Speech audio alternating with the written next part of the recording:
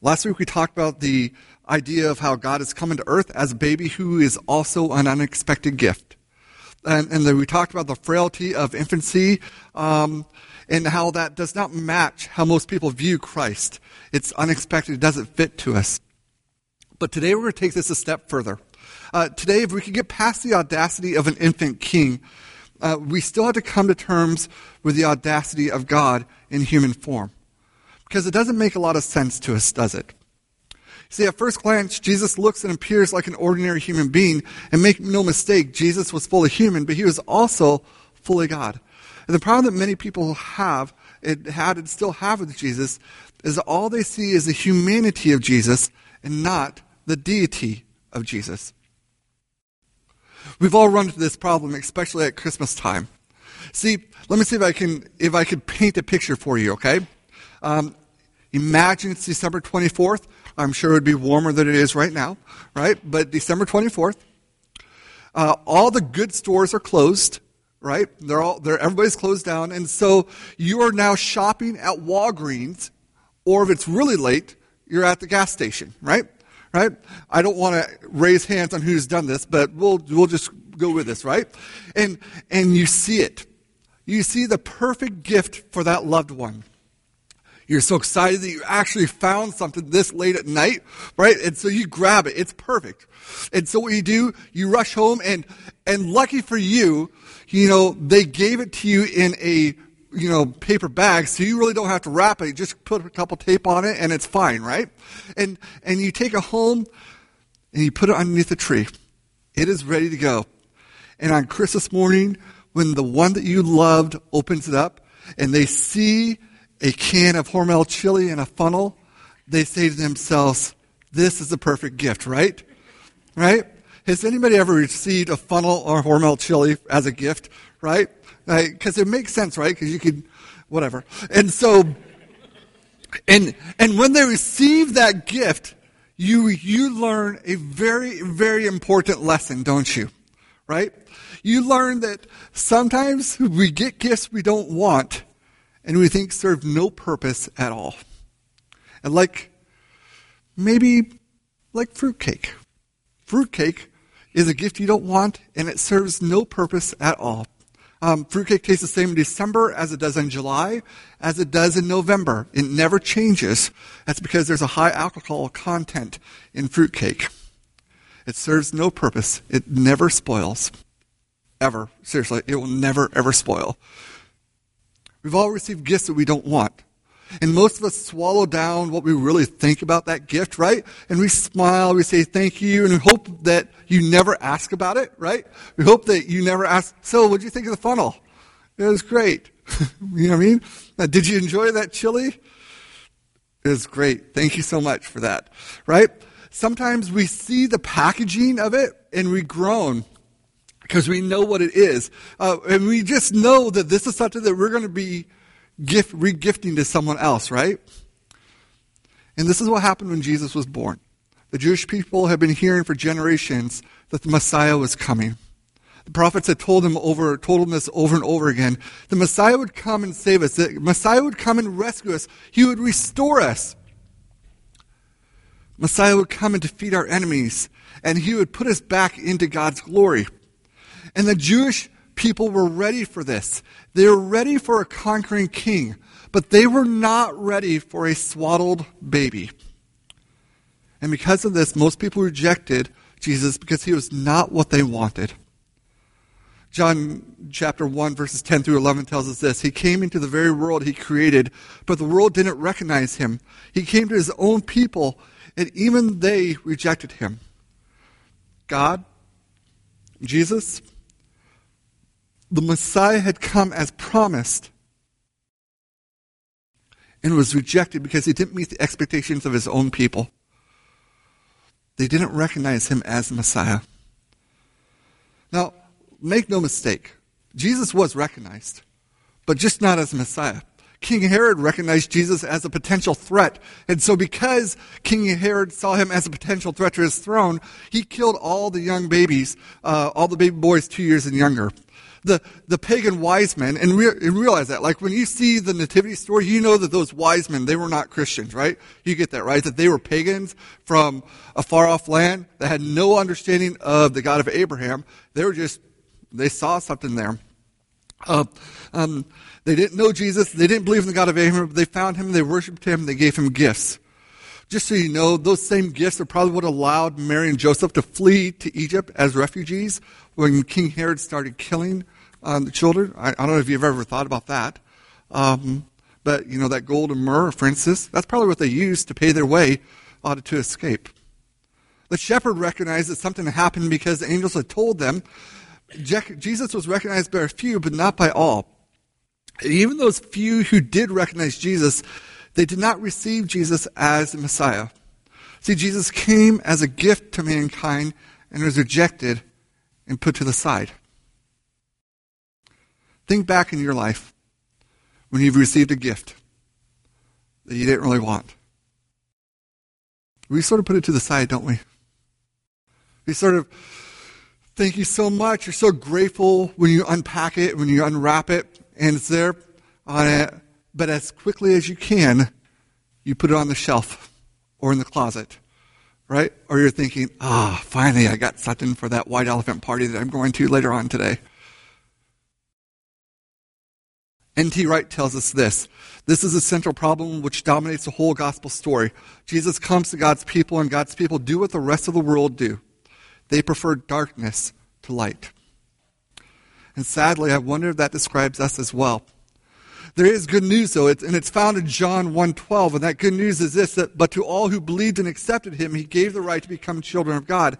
And my friends, this is a good news that we have to grab onto, that if we recognize that Jesus is our Savior, our Messiah, if we believe and accept him, then we gain the right to become children of God. This is a gift to everyone, and it doesn't matter where you're from or what family you belong to. It doesn't matter about your past mistakes or your present situation. All that matters is that we receive this gift of Jesus. And yet, many of us still struggle with this idea of receiving the gift of Jesus because, you see, receiving is not just referring to the act of getting something, because anyone can get something. Receiving in this instance is referring to the way that gift is received.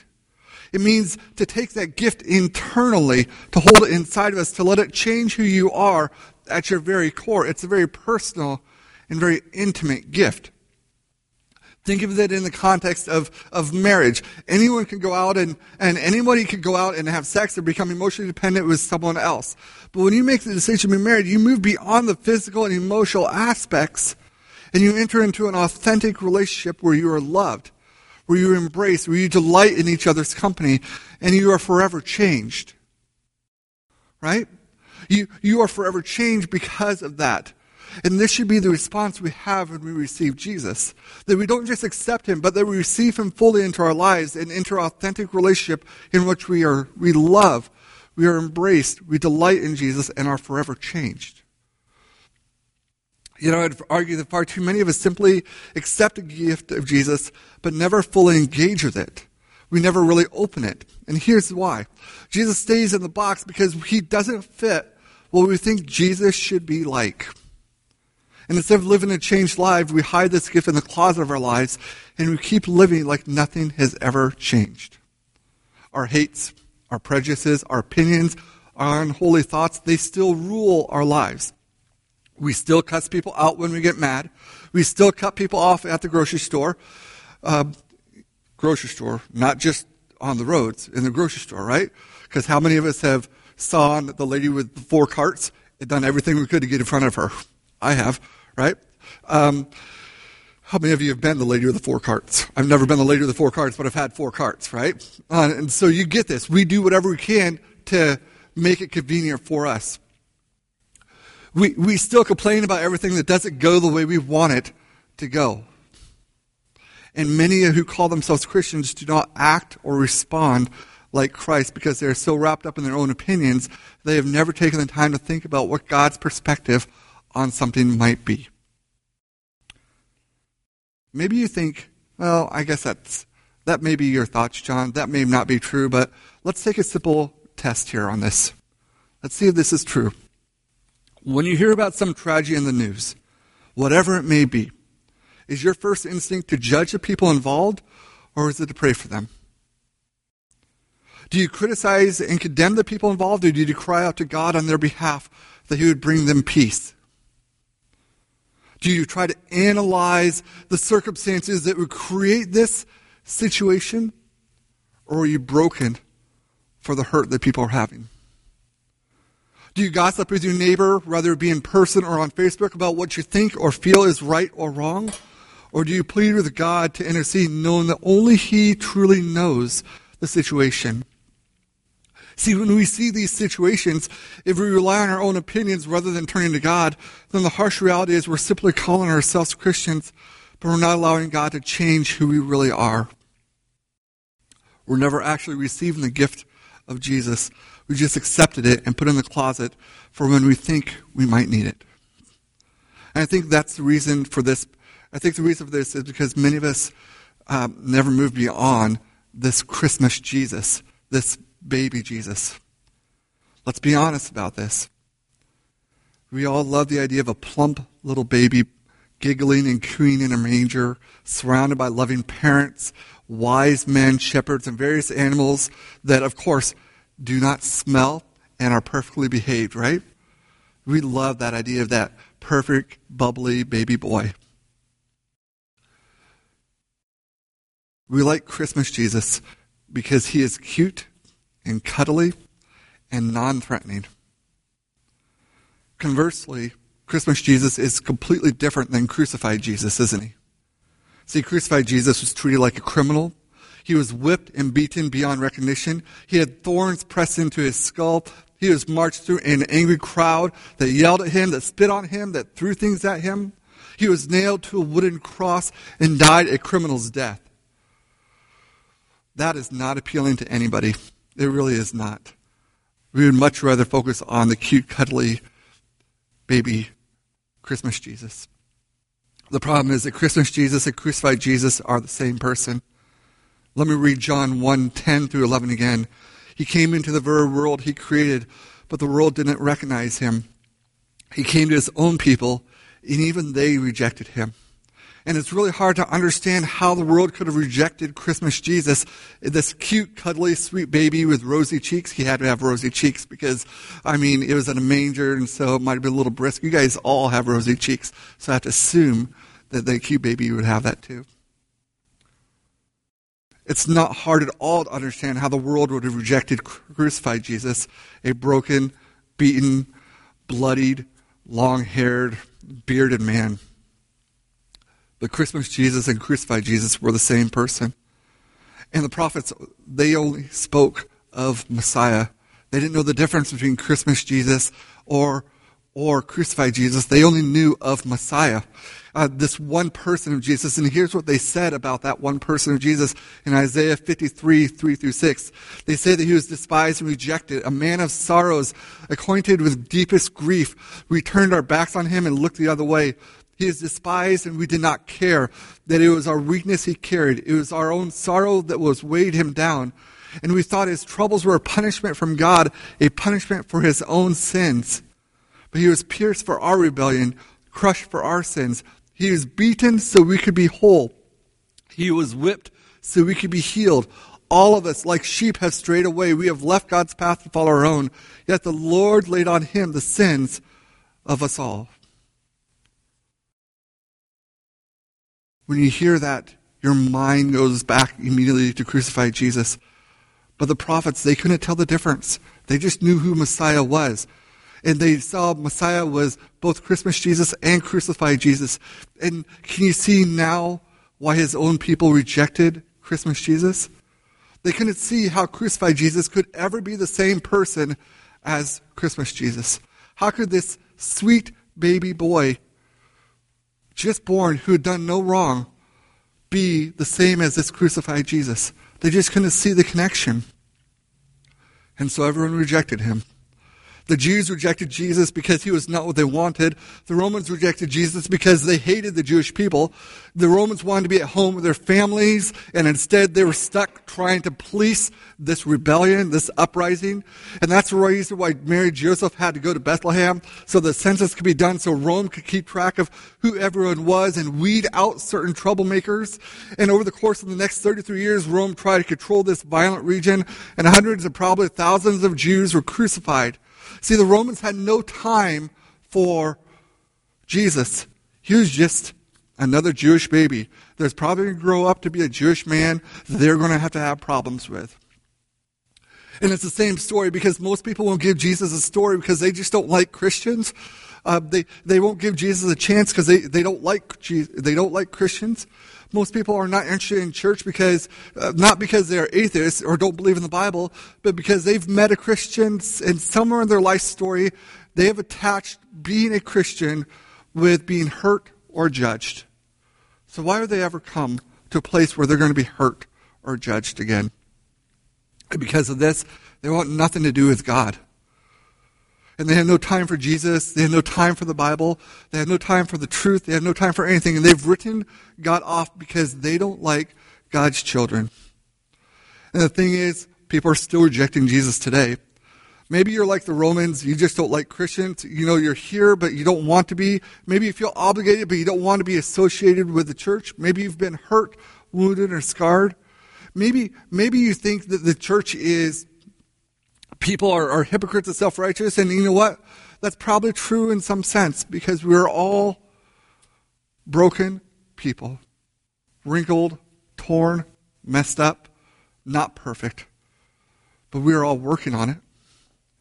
So don't let what you see in other Christians keep you from following Jesus. Maybe you're like the Jews. Jesus just doesn't meet your expectations. You made a decision to follow Jesus based on some idea that you heard, but then life turns out harder than what you think it should be. Or maybe Jesus doesn't save you the way that you think that you should be saved. And you don't want Jesus anymore, so we sort of write him off and walk away. Because what kind of a Savior would allow a loved one to suffer? What kind of a Savior would allow a house to maybe go into foreclosure? What kind of a Savior won't save a marriage or won't save a child, won't give a child? And we ask ourselves, is Jesus really real? Because all these problems I have, they just seem to be beating up on me. In Jesus, I thought he was going to make life easier for me. And the only way Jesus, as our Messiah, as our Savior, makes sense is if we understand what Jesus came to do. And that is this: Jesus did not come to save us from our problems. He came to save us from hell. Do you get that? He didn't come to save us from our problems. He came to save us from hell. I don't know if that's... I think that is a profound understanding there, that we want Jesus to save us from the problems that we have in life. You know, make it easier for me. Make it so that I can afford my car payment. Make it so I can afford this here. Make it so that things work smoothly. But Jesus came to save us from hell. Luke 19:10 tells us this: "For the Son of Man came to seek and to save those who are lost." And make no mistake, without Jesus, we are lost, completely, utterly, and hopelessly lost, without any hope for now or eternity. Jesus knew what he was saving us from. And even when we didn't recognize it, Jesus did. He did not come to save us from our temporary problems, but from eternal punishment, from spending eternity separated from God. John 16:33 tells us this: "I have told you all this so that you may have peace in me. Here on earth you will have many trials and sorrows, but take heart, because I have overcome the world." And Jesus knew we'd have problems. He told us that ahead of time. But he came to save us from worldliness so that we could spend eternity with God in heaven. Listen to what Matthew 1:21 tells us: "And you will have a son, and you are to name him Jesus, for he will save his people from their sins." That's why Christmas Jesus came as a baby, and that's why crucified Jesus died a criminal's death, to save us, his people, from our sins. I'll close with one final thought on this. Sometimes we think a gift we receive has no value until we realize how much we needed that gift. That's sort of the way it is with Jesus. See, I understand this, and that is, I need Jesus more now than I ever did when I first received him. I do. I need Jesus more now than I ever did when I first received him. In his book, Not a Fan, Kyle Idleman puts it this way: for a long time, I understood I was a sinner who needed a Savior. For a long time, I didn't realize I'm an awful sinner, and he is an awesome Savior. Make no mistake, Jesus is coming back. John 14:3 tells us this: when everything is ready, I will come and get you, so that you will always be with me where I am. But that only happens if we receive Jesus, and if we let Jesus change who we are at our very core. And make no mistake, it is a gift beyond all gifts we've ever been given. But we have to move beyond simply accepting Jesus and truly receiving him as our Lord and Savior. That is the gift of Jesus. Not just to save us from our problems, but to save us from hell. And we don't talk about that much, but we should. Let me pray for you today.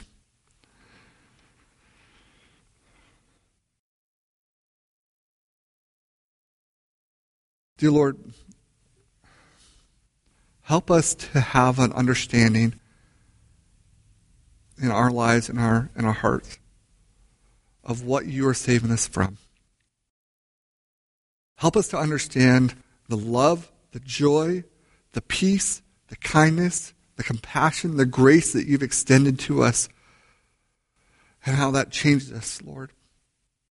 Help us to be people that know without a doubt that we are more than just received you, but we have accepted you and brought you into our lives and changed us completely at our very core. And that you're continuing to change us. Help us to glorify you in everything we do and everything we say. And help us to not be so concerned about the temporary problems that we have, but rather be focused on an internal perspective. Thank you for sending your Son to us so that we may receive this gift. In your name, amen.